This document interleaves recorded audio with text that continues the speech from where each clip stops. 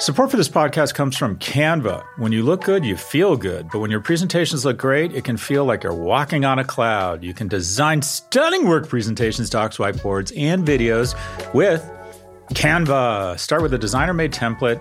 Use it as a springboard for your design. Add images, graphics, charts, and more from Canva's massive media library. Start designing today at canva.com. Designed for work. Hi, we're Visible. We're the wireless company with nothing to hide. Seriously. Hidden fees? We don't have them. Annual contracts? Not our thing. Great wireless on just one line? Now that's more like it. Get unlimited 5G data powered by Verizon for just $25 a month. Taxes and fees included. That's right, $25 a month, every month. Sorry, hidden fees. We're just not that into you. Sometimes the choice is just Visible. Switch today at Visible.com. Rate with service on the Visible plan. For additional terms and network management practices, see Visible.com. Episode 287. 287 Broadway is a historical building located in Lower Manhattan. In 1987, The Simpsons debuted as a series of shorts on The Tracy Ullman Show. Let me get this. Disney owns Star Wars, Marvel, Indiana Jones, Disney World, and The Simpsons. Well, if they just acquired my parents' divorce, they would own my entire childhood. Hold me. Go, go, go!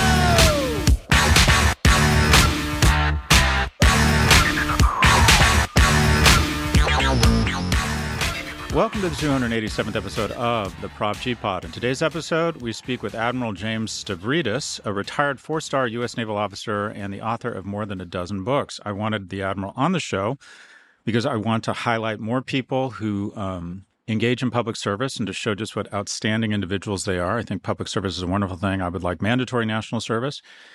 And also, he has been rumored as someone they're going to draft potentially as a vice president should the Democratic convention feel they need a replacement for President Biden. His name always comes up as someone who's going to be the VP pick for a potential nominee, Governor Newsom or Whitmer. Anyways, kind of interesting, kind of this mysterious guy who commands carrier strike forces. Anyways, I am off the southwest coast of India in the Maldives. I've never been here. I'm trying to do things that I would not do when I was living in America, and I would never dream of coming to the Maldives. It is ridiculously far from pretty much everything, and I have always been intimidated by India. The Maldives is not India, but anyways, I've heard this. It was amazing, and I'm here, and in fact, it is amazing.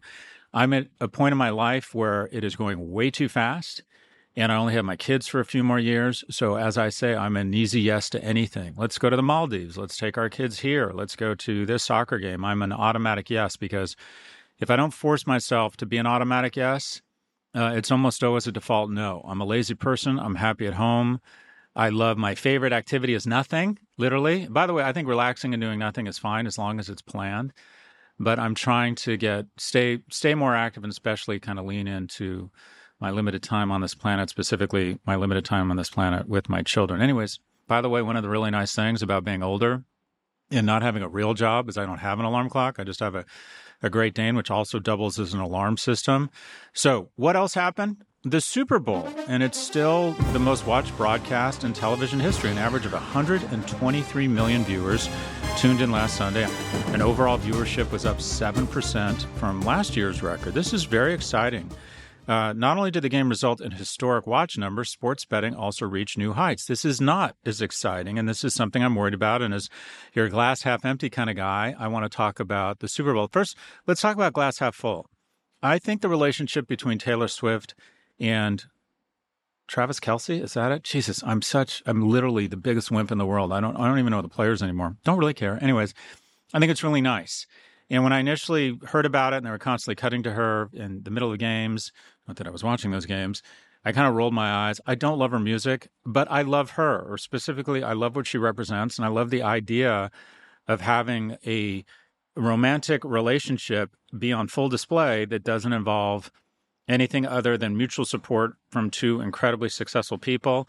I also like the fact that she is more successful than him, despite his immense success. She is a phenomenon. I'm not sure you would describe him as a phenomenon.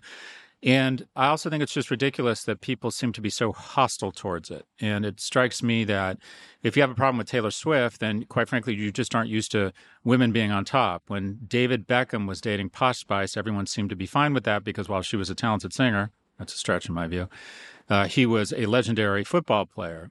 It strikes me that whenever there is a relationship, a famous relationship, where the woman is more powerful, people or a large portion of the populace seems to have a gag reflex. And I think it's bottom line just plain sexism. She's a phenomenon. She's amazing. And what better role model would you want for young women and also for young men? So how can anything be wrong with that? Anyways, the glass half empty. The American Gaming Association estimates that 68 million Americans bet an average of $340 on the game. That's a $23 billion total. That's up 44% from a year ago. But the thing is, that number is misleading. That's saying about a quarter of America bet on the game or a quarter of American adults.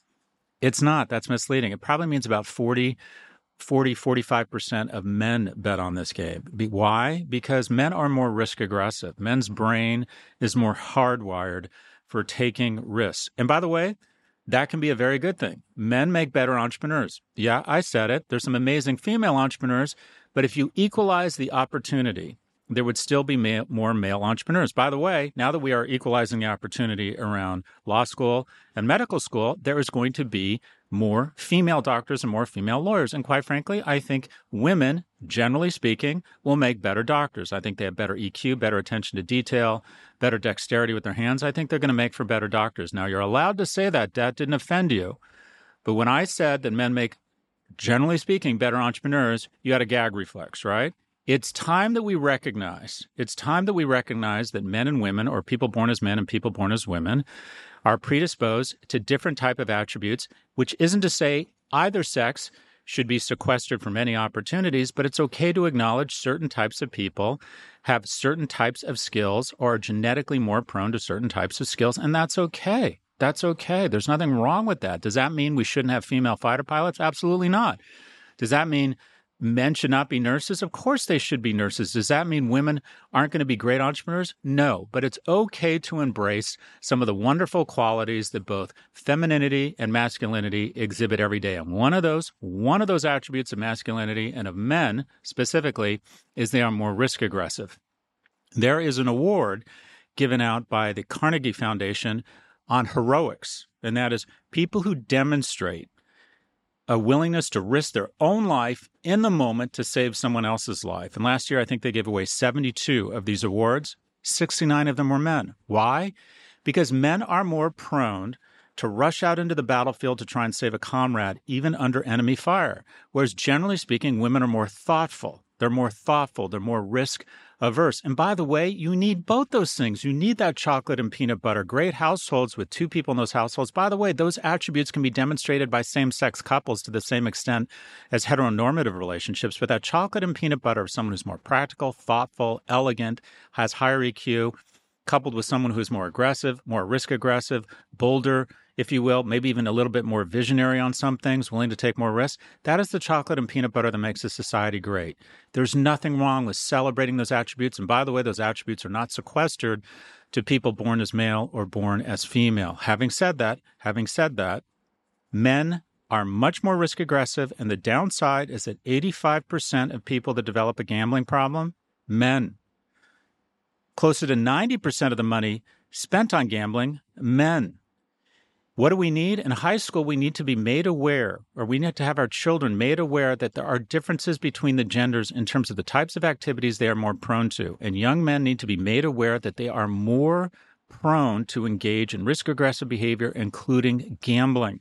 Now, why do I say that, and why is it important?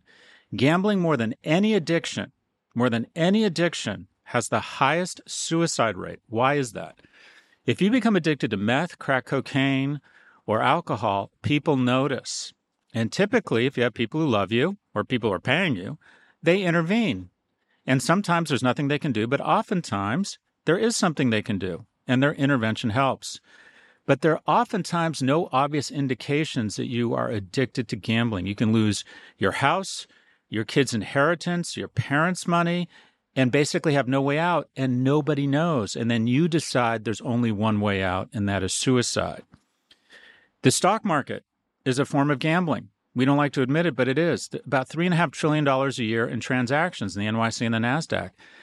The markets are essentially a vehicle for raising money for growth for companies. That is their primary purpose. IPOs and secondary offerings so they can raise capital and grow their businesses.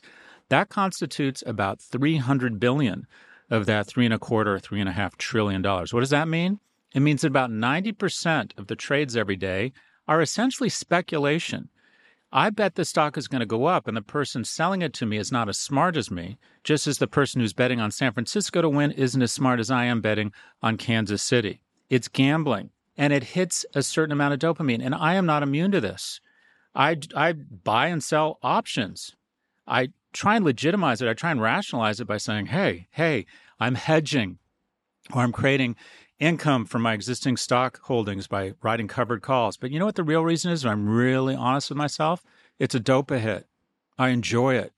And I'm not sure had I had some of the wonderful qualities of femininity, which I do have. I'm more emotional than most men. I think I take my relationships more seriously. I think I'm more observant. I have a lot of feminine qualities that I embrace. But one of the qualities I do have that is more prone for men, for people born as males, is I love to gamble. I love it. And so what I've tried to do is have an honest conversation with myself around gambling. And it's the following. It's okay. It's fun. Don't infantilize people. Don't be their parent. I have a great time. But I gamble knowing that I could lose it all. It's consumption for me.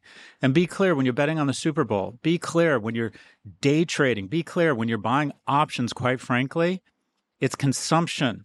It's consumption, and you need to be in a position where if you lost it all, and by the way, 85 to 95% of day traders lose money. If you lost it all, it wouldn't matter. It wouldn't keep you up at night. And that's the litmus test when you're taking these types of risks, especially around gambling. And I worry with immediate access to smartphones, specifically, we almost had a bank run because of smartphones.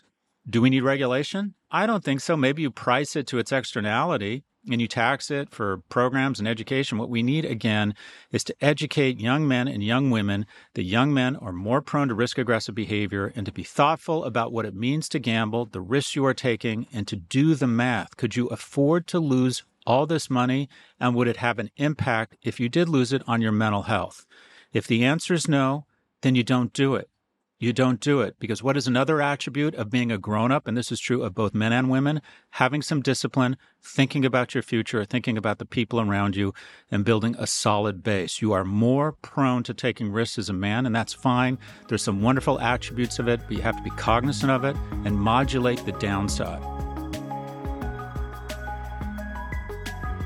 We'll be right back for our conversation with Admiral James Stavridis. When your work presentations and docs look good, you look good. You can design stunning work presentations, docs, whiteboards, and videos with Canva. You can start with a designer-made template, then use that as a springboard for your design. Add images, graphics, charts, and more from Canva's massive media library. Or get a huge head start with AI-powered Canva presentations and docs.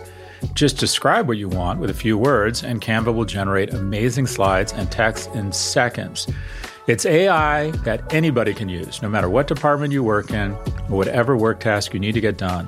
Look, we all need to visually communicate at work. Canva makes it easy to get your point across while looking professional. And at the end of it all, that stunning Canva presentation is going to make you look good, wow any audience, and finish your work faster. Start designing today at canva.com. Design for work. Support for this podcast comes from Constant Contact. If you're a business owner, you already know that it's really, really hard to cut through the noise of everyday life.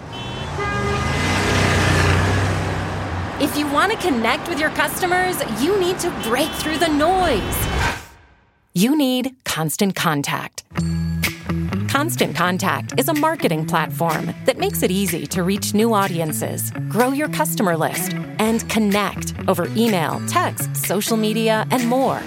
Whether you're a marketing guru or just learning the ropes, Constant Contact offers writing assistance tools and automation features that make it simple to say the right thing at the right time, So get going and start growing your business today with a free trial at ConstantContact.com. Just go to ConstantContact.com right now. Constant Contact, helping the small stand tall. ConstantContact.com. Hi, we're Visible. We're the wireless company with nothing to hide. Seriously. Hidden fees? We don't have them. Annual contracts? Not our thing. Great wireless on just one line? Now that's more like it. Get unlimited 5G data powered by Verizon for just $25 a month. Taxes and fees included. That's right, $25 a month, every month. Sorry, hidden fees. We're just not that into you. Sometimes the choice is just Visible. Switch today at Visible.com. Rate with service on the Visible plan. For additional terms and network management practices, see Visible.com.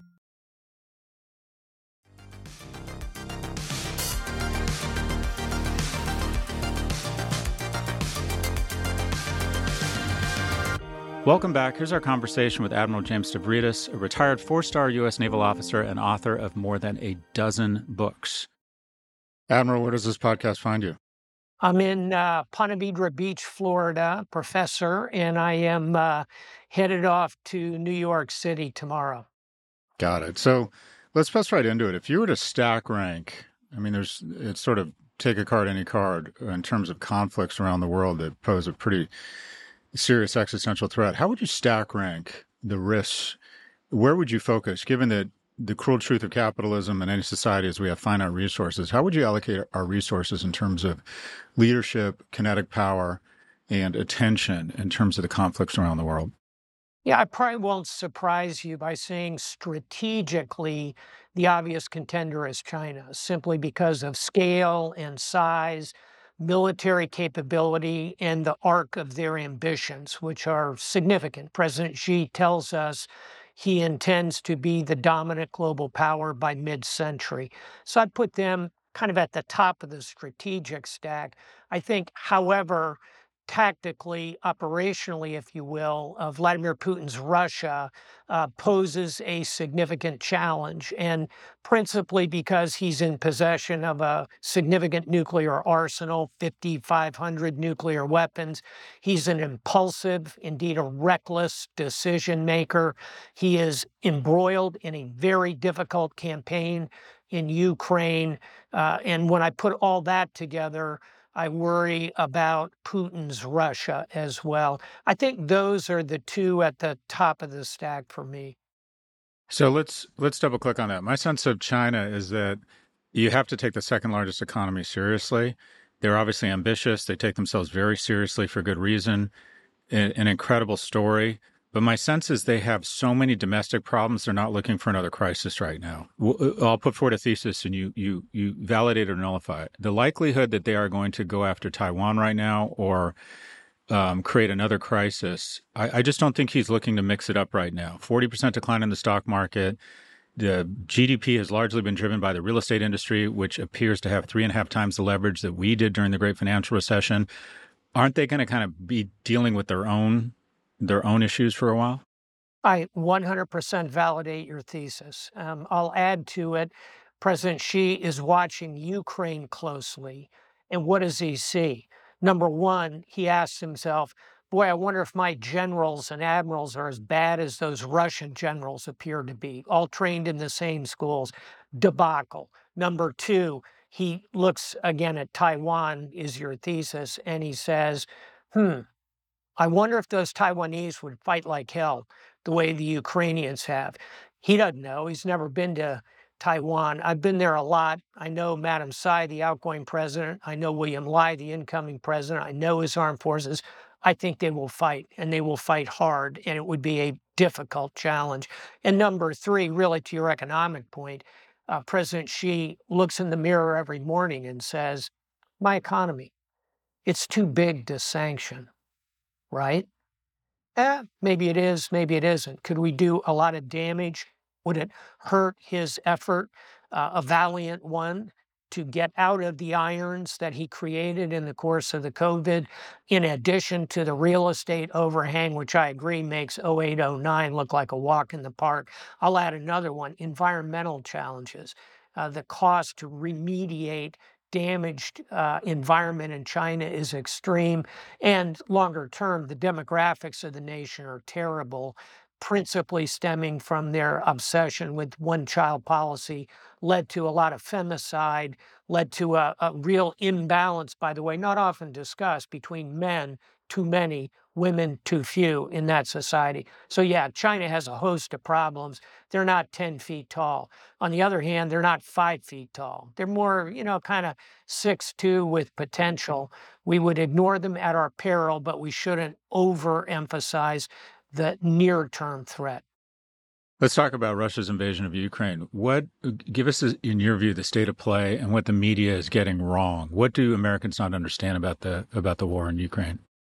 The word to use correctly is stalemate. We've hit a real stalemate. And Ukraine has become this curious combination of World War I, kind of trench warfare. You watched the movie 1917, and it feels like you could see Ukrainian and Russian flags right now. 100%. And at the same time, you have this overlay of 21st century and pushing forward with artificial intelligence, with above all, the drone and unmanned. The Ukrainian armed forces have destroyed a third of the Russian Black Sea fleet, despite the fact that they have no warships. They've done it with drones, unmanned, both in the air and on the surface. So the war is a stalemate and a curious combination of what's old and what's new. I think the germane question for us is, how does this end? What happens? And the answer is, I can answer it in 3 words. I don't know. Nobody knows. And I think we all need to be a little more humble about our predictive powers. But I'll give you my guess, again, using a bit of history. I think it'll end like the Korean War did, with static lines roughly where they are now, and the portion of Ukraine that is in the possession of Russia probably ends up in the hands of Vladimir Putin. That's awful. On the other hand, the quid pro quo will be Ukraine that is allowed to join NATO, joins the European Union, is reconstructed. I think it's not impossible to imagine a South Korea-like miracle occurring for Ukraine in that scenario. So anybody's guess where it goes. In terms of what the media gets wrong, I think we are underreporting on the efforts of the Europeans in the conflict. As usual in the United States, we tend to think we are the sole determinant of how things are going to come out, all in capital letters. The Europeans have put a lot of money, a lot of effort, a lot of diplomatic engagement, a lot of pressure on the Russian economy with sanctions. The Europeans are a big part of this story. That's why it would be a real shame for the United States to kind of walk away at this point. I think that's a part of the story that needs to be told more forcefully. So you're a professor. You understand military strategy, your job. You manage more assets, people, capital, machinery than any CEO probably in the Fortune 100. What are your takeaways from this? What have you, if you were to say, this is how I would deploy kinetic power and human and intelligence, and all, how would you approach a war differently, having observed what's happened in Ukraine? Yeah, I'll give you 3 things I've been thinking a lot about. One is unmanned. And we tend to use the word drone. Really, unmanned vehicles are from space. Satellites are unmanned vehicles to high-level, long-dwell drones, where that word is correctly used generally, to tactical unmanned vehicles that can be as small as a pair of glasses, to surface unmanned vehicles like the Israelis are using in the tunnels against Hamas, to surface and subsurface unmanned vehicles going against naval power. That moment is rising. Number 2, artificial intelligence. The ability to knit those unmanned systems together is on the beach at Kitty Hawk right now, but it's moving very rapidly. And the third is special forces, the effects of special forces. And here I don't mean just, Navy SEALs, Green Berets, and their equivalents. I'm talking elite, smaller teams. Cyber warriors are special forces. I kind of think of it as a triad. You and I grew up thinking of the triad as missiles from the ground, Minutemen, submarines, and long-range bombers. That's a strategic nuclear triad. This new triad of unmanned, artificial and cyber, and special forces is the new triad of warfare, and we're seeing it on display in Ukraine. So does that mean we're going to start, instead of West Point, we're going to have some version of MIT? Absolutely. And it's time we did. We, by the way, as you know, we just created a space force. I think within the next decade, if not sooner, the Space Force will begin to bring into it artificial intelligence, the Space Force as we think about it, unmanned operation, everything we just talked about. And to do that, I think you do need a new academy. Each of the current service academies have sliced programs that do some of this, but it's really time to recognize we're at the Battle of Agincourt again, meaning suddenly English longbowmen slaughter the French knights in their thousands at that battle. This is the Henry V battle. We are at one of those moments in warfare. We're going to need to adopt not only our systems, as you point out, Professor, but also our training, our education, our culture in the military are all going to have to change. You know, it strikes me in the corporate world, great companies always point to their culture. It strikes me that take that times 10, and that's what that's what creates winners and losers and conflict. Talk to me about how the culture of our U.S. Armed services has shifted over the last several decades. I mean, we always say we have the best fighting force in the world, and I still believe that, and it creates, I think, a great deal of comfort for Americans. How has the culture shifted? Talk about human capital. Who do you look for when you see someone? You're obviously in the business of trying to figure out who should be in leadership and who doesn't come into leadership. What is the culture of the different branches, the culture of the Navy, how it's shifted, and what you look for in young men and women in terms of leadership? Yeah, it's a huge question. Let me pick on a couple of parts that you raised there. First, the overall culture of the armed forces remains strongly patriotic, deeply committed to the nation, deeply committed to the idea of serving something larger than themselves. And by the way, let's not forget, over the last 20 years, we became a highly blooded armed force. We were engaged in active combat in Afghanistan and Iraq. Afghanistan, NATO mission, I commanded 150,000 troops in combat there. So, point one, the armed forces remain highly patriotic, and I think fairly well respected. Those ratings have come down to about 60%. That's still stronger than any other American institution. The Congress is around 10%, for example. So I think patriotic and well respected. Point two of the culture is experienced. When you go into a military unit today, be it an aircraft carrier, a fighter squadron, a nuclear submarine, above all, Army and Marine Corps units, you find so many of the mid-level and higher level, both enlisted men and women and the officers who had significant combat experience in Iraq and Afghanistan. And then point three, because of what we're talking about now, because they are students of their profession, which is a part of culture, recognizing that you're a professor, you're a dean, you're part of the academy. People in the military feel the same. They feel it's a profession. And as they watch with professional eye to what's happening in Ukraine, as we just discussed, the culture is innovate. We've got to change. We can't just keep doing it the same old way. So I think those are three things that are very much at the heart of the military culture, really from top to bottom across all the armed forces.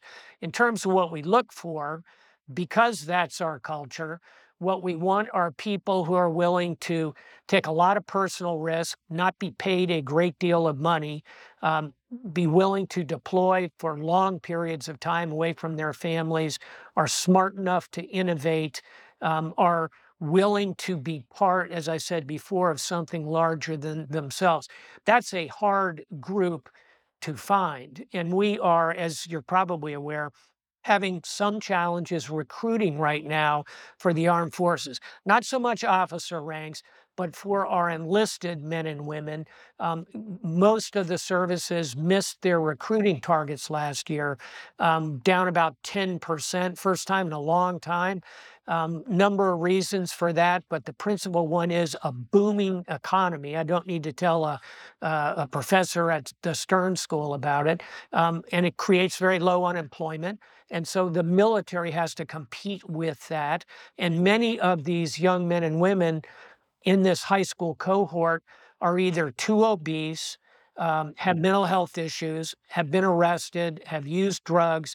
That's 75% of the graduating cohort from America high schools. So that's a significant challenge to then find the right set of them and convince them to take on this arduous career in the military.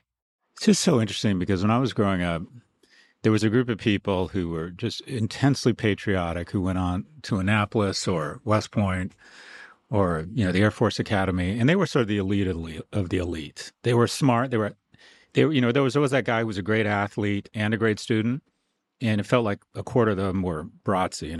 They just attracted incredible. And then on the enlisted side, quite frankly, it was like the last stop. It was, well, I don't know what I'm going to do with my life. I don't have a lot of options. I'll join the Army. And you hear these statistics. It's such an upsetting story about America that we're not producing a youth that can defend our shores. Do you have any thoughts about, and I know this goes, and I know you've been, and we'll come back to this, but you've been mentioned a great deal of times in terms of potentially holding federal office.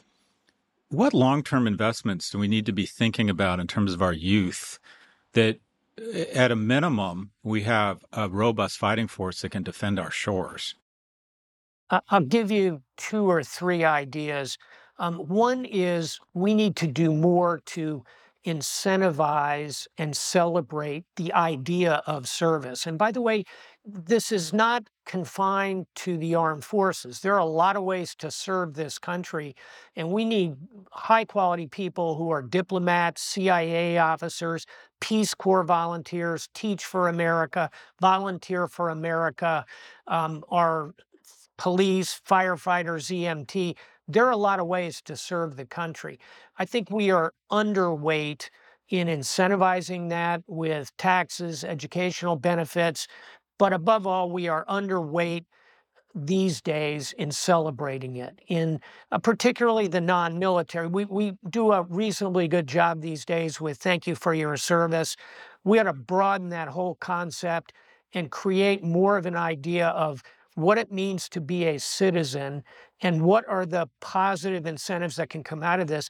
Business can help at this. And many firms do, as you know, try and hire veterans. That needs to be broadened, in my view, to hire those who are serving in the very broad sense of the term. Number 2, near and dear to both our hearts. I've been a professor. I've been a dean. You're a professor. Education. And here, that's a much longer conversation you and I could have about what's wrong with higher education, but what's wrong with our high schools, what's wrong with our elementary schools. I'll give you just one example. I'll pull out of my pocket this supercomputer called an iPhone that I carry around. And I would invite people to consider, what age do we place that supercomputer in the hands of a child? The answer is about 10 years, 10 and a half years old. We provide zero education, essentially, for how to manage that device. That's an example within the broader question of education of what we need to be doing with youth as they're coming along. And the third one, and there's no easy way to get at this, but it's physical fitness, mental health, resilience. Back in the 60s, even before you and I went through high school. But back in the 60s under John F. Kennedy, there were a number of programs that really focused on those aspects of the youth. And I think we're sadly underinvested in those kind of programs as well. So it's physical fitness, it's education, and it's service, I think, are somehow part of the prescription. Do you think that mandatory national service is a good idea? I do not, if what you mean by that is mandatory military service. What I do Expand it out to healthcare, senior care, Peace Corps, basically what Israel does. Yeah, I think that we are very close to needing that. I would, before we jump into that, which would be a huge undertaking for the nation, I think there's a halfway house, which is creating more incentives that would encourage that, broadening that concept, if you will, instead of the GI Bill that we remember, a service bill that would incentivize people to come in. If that doesn't get us moving in the right direction, I'm willing to consider the ideas of national service if they are broadly applied, not just the military. We'll be right back. Support for this show comes from Slack. You're a growing business, and you can't afford to slow down. If anything, you could probably use a few more hours in the day. That's why the most successful growing businesses are working together in Slack. Slack is where work happens, with all your people, data, and information in one AI-powered place. Start a call instantly in huddles and ditch cumbersome calendar invites. Or build an automation with Workflow Builder to take routine tasks off your plate. No coding required. Grow your business in Slack. Visit slack.com to get started.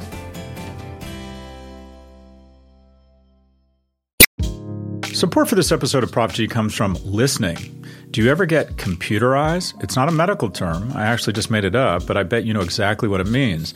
Staring at a screen all day long isn't just tough on your eyes. It can also wreak havoc on your back and neck, leading to lots of issues down the road. If you prefer to listen rather than read, just like you're listening to this pod, you might want to check out Listening.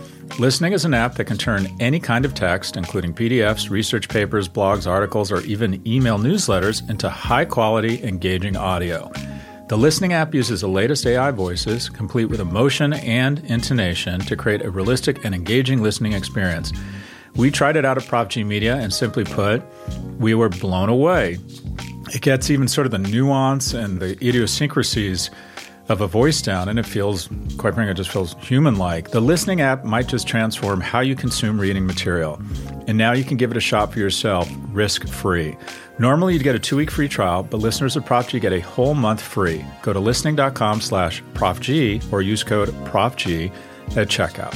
Listening, your life just got a lot easier.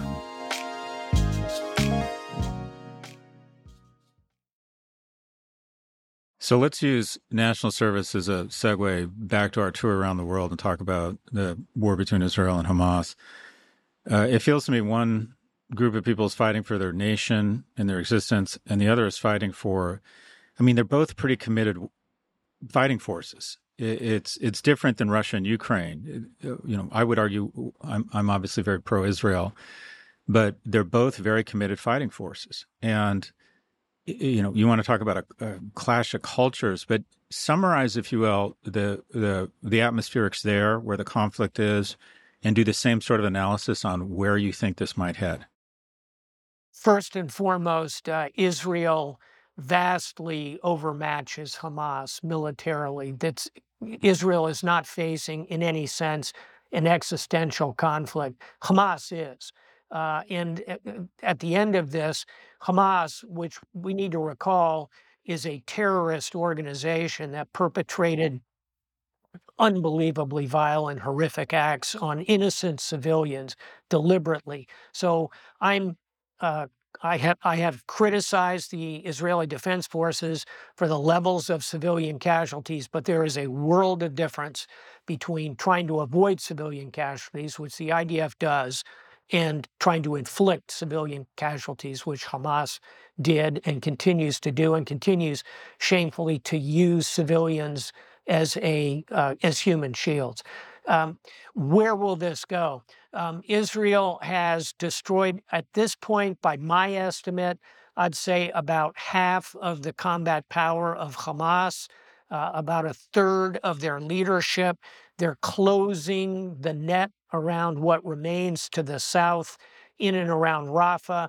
Israel has some hard work to do in deciding how to separate the civilian from the military population. No easy way to do that. Going to have to use cordoning, closing gradually, as I say, a noose around Hamas, using biometrics to identify, peeling out the young military-age males, screening each of them.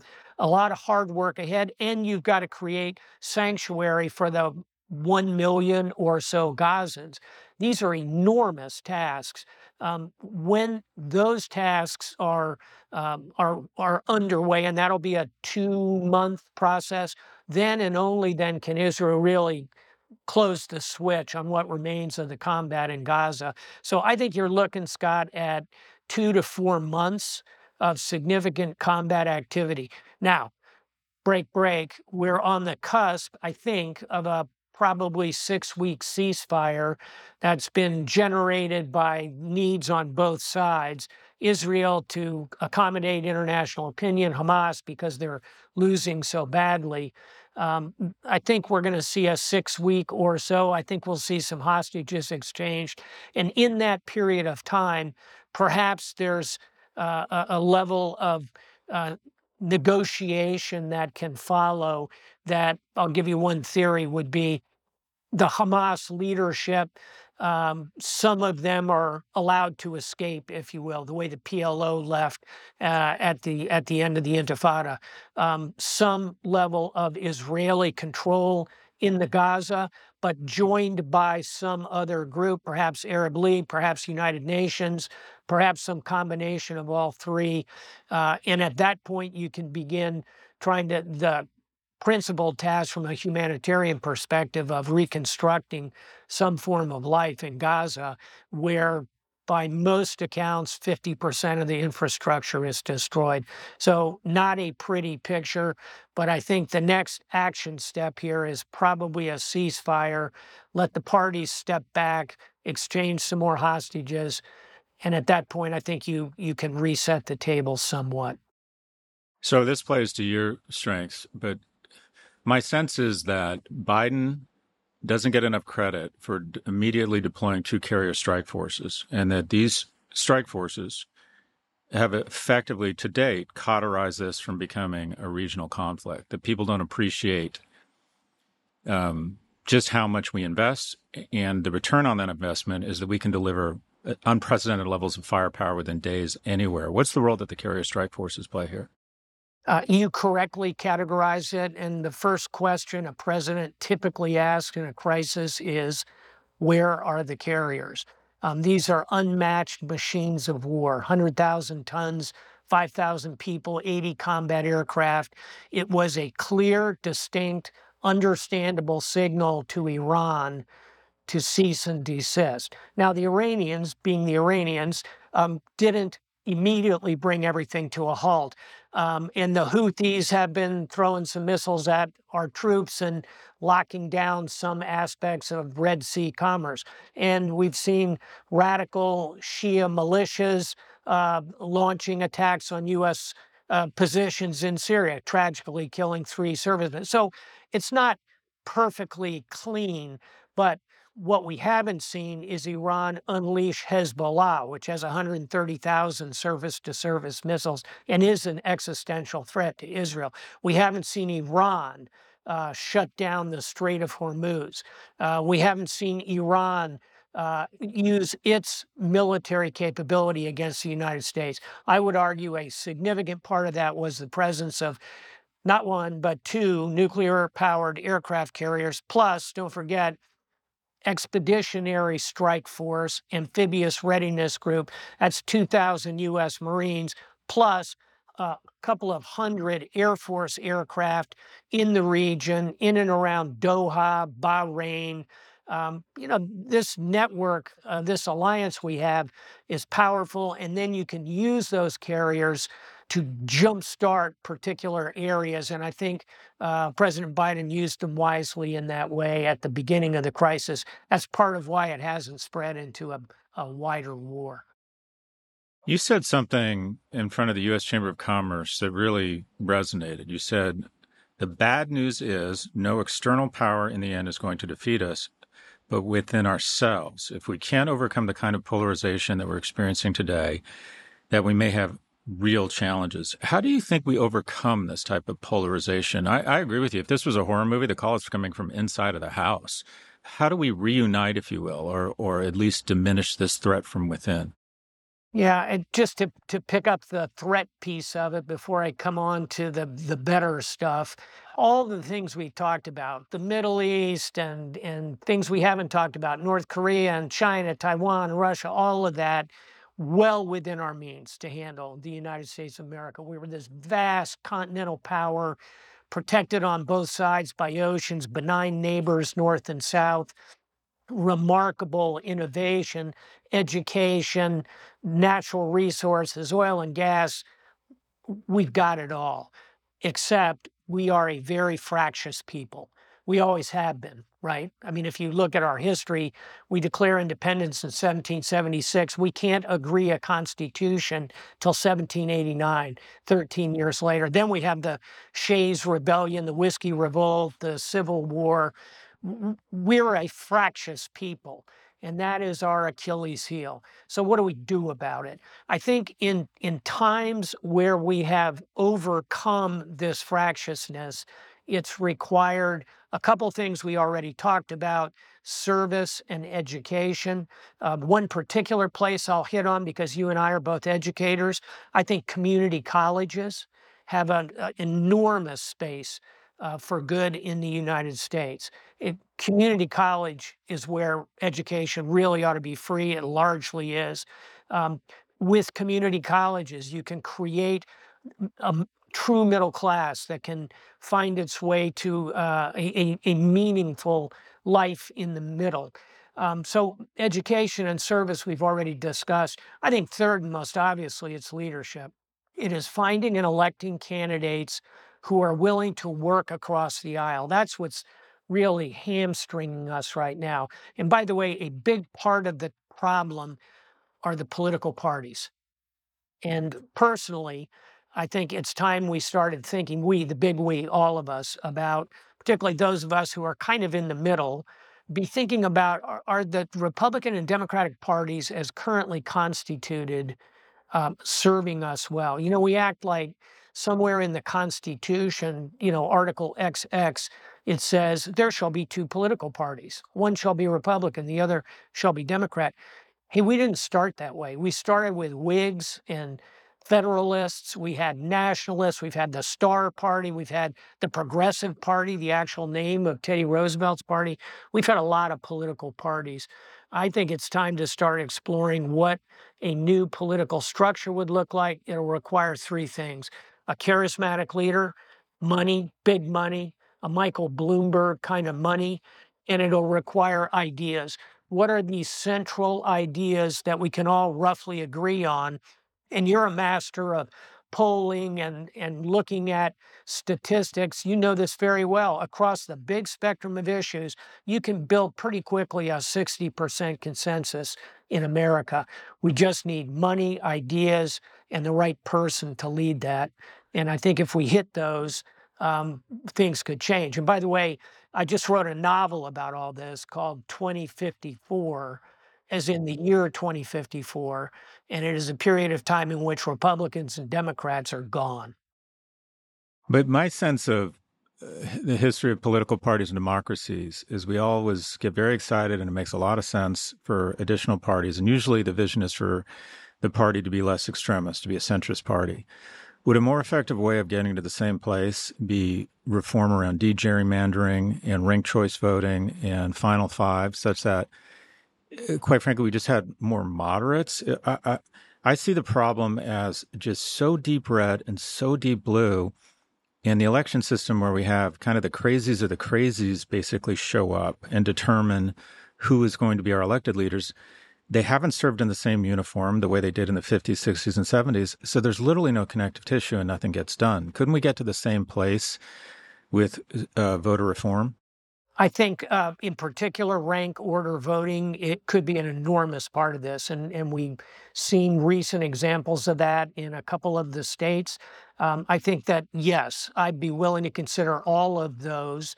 And that could be part of an idea, a set of ideas moved by a charismatic leader or two, money, and if not an entirely new political party, a system that rewards the kind of centrism you're talking about. I'll close with this very practical example. I spent 5 years as dean of the Fletcher School of Law and Diplomacy at Tufts University. So I lived in the People's Republic of Massachusetts, the most liberal state in the country. Who was the governor the whole time I was there? Was a Republican, Charlie Baker, who was consistently voted the #1 governor in the United States by his peers. We can find these leaders. And if we can do the tactical things you talk about, terrific. If not, it's time to go after the strategic framework, which is the two political parties. So you referenced your book, 2054. You envision a future where we have artificial intelligence that leaders don't understand and can fully control, and a United States ripe for civil war. How realistic do you think that is? And what sort of threats or opportunities do you see AI presents to the nation? I think it's unfortunately quite realistic. And however, I did not write the book as predictive fiction. I wrote it as cautionary fiction. And in this case, I worry about AI in particular because it can do three things very well, none of which will surprise you. One is it can deep fake us and lead us down the wrong bolt holes. Number two is it can introduce significant economic disruption as tranches of workers are displaced by AI. And thirdly, it can become a kind of a false god that provides answers that are dangerous to us, as in they click into our own views in ways that move us en masse. All three of those things worry me. So, Admiral, your name pops up regularly. You were vetted by Secretary Clinton as a potential vice presidential candidate. You were interviewed to be part of Trump's cabinet. And the most recent speculation that's come across my screen is that at a Democratic convention, if in fact they feel that Biden is not up to the task, if you will, for a variety of reasons, that Governor Whitmer is drafted and you are the VP pick. How real is that? I mean, you're out obviously talking about your book, so you can use that as cloud cover for being on my podcast. I came on to talk about my book. But are you interested in, if you will, laying the groundwork, sort of ready to serve in a federal capacity should the opportunity serve? Well, first of all, my name is Stavridis, which is too long to fit on a bumper sticker. And you haven't met me, but I don't meet the height requirements. I'm 5'5" on a really good day. So I'm not that admiral out of central casting, and I'm not a political actor. So no, I am not out laying the groundwork to do anything. And by the way, yes, I was vetted for vice president by Hillary Clinton, and I was offered a cabinet post by Donald Trump. I think of that as two bullets whizzing by my head at really close range. I am all about serving the country, but I think the path for me to do so is not through elective office. So last question here, Admiral. You served in the agency of something much greater than yourself. That's how you have made your career, and I would imagine it's been sort of the centerpiece of your life. What advice, a lot of young men listen to this podcast, and most young men are trying to find their way.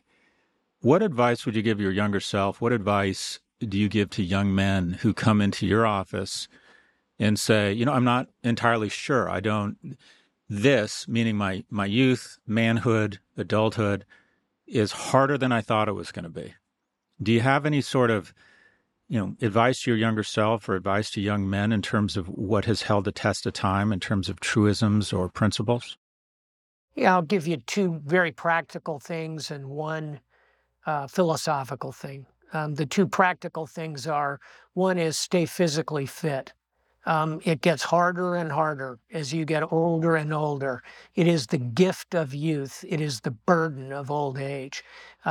Stay physically fit, not just because you'll look better in a Speedo, but you will do much better in terms of your mental acuity, your energy level, the decisions you make, the way you are around people. Physical fitness really matters. Find time every single day to work out. Number two, read. Read endlessly. You are what you read. The most important day of your education is the day you graduate from the Stern School of Business and Professor Galloway no longer tells you what to read. That's when your education begins, because you're the one that gets to pick it. And you ought to be reading voraciously, both fiction and nonfiction. So I'd say read, and work out. The philosophical thing is find time for service. Find time to serve others.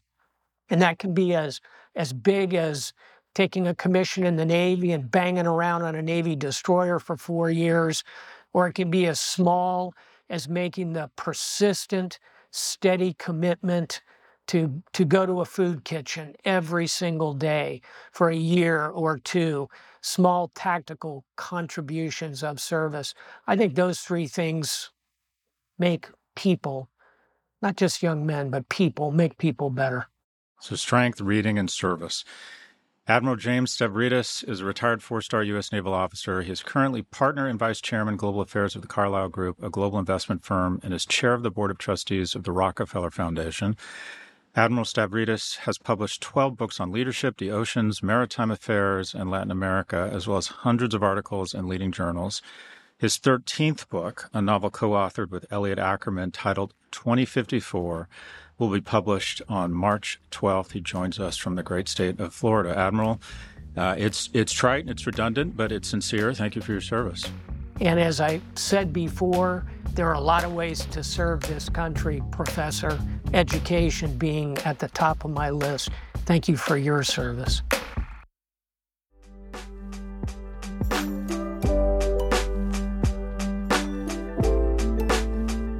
Algebra of Happiness. I talk a lot about my kids and I virtue signal a lot, and people say, oh, what a great father you are. When the reality is I have a lot of blind spots in terms of being a father, and they're all on full display here on vacation.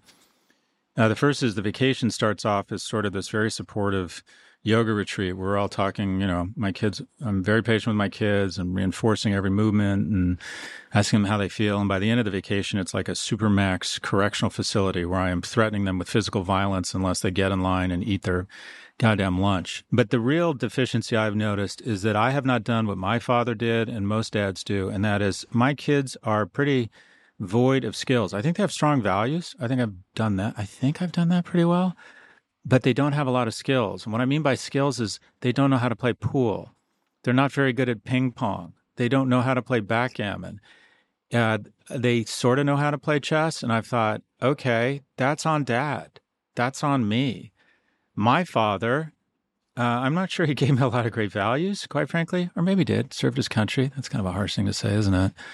Anyways, my dad left my mom and, moved across the country, and I think I still haven't forgiven him for it when I was 8.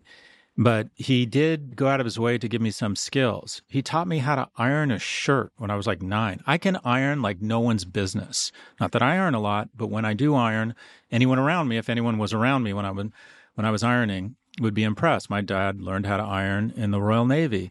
My dad spent a lot of time teaching me how to work out. I've been really good about that, teaching my kids how to work out, but I haven't taught them basics around kind of dude stuff, right?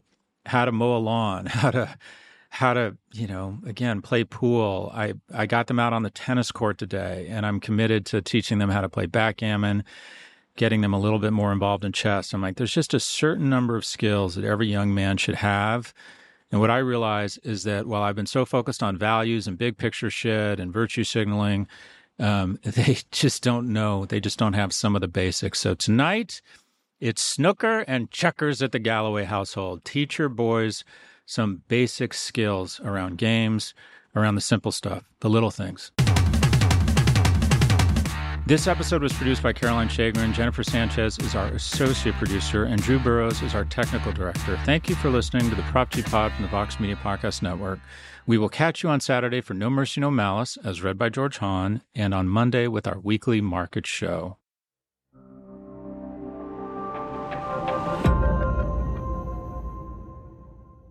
No pickups, that's right.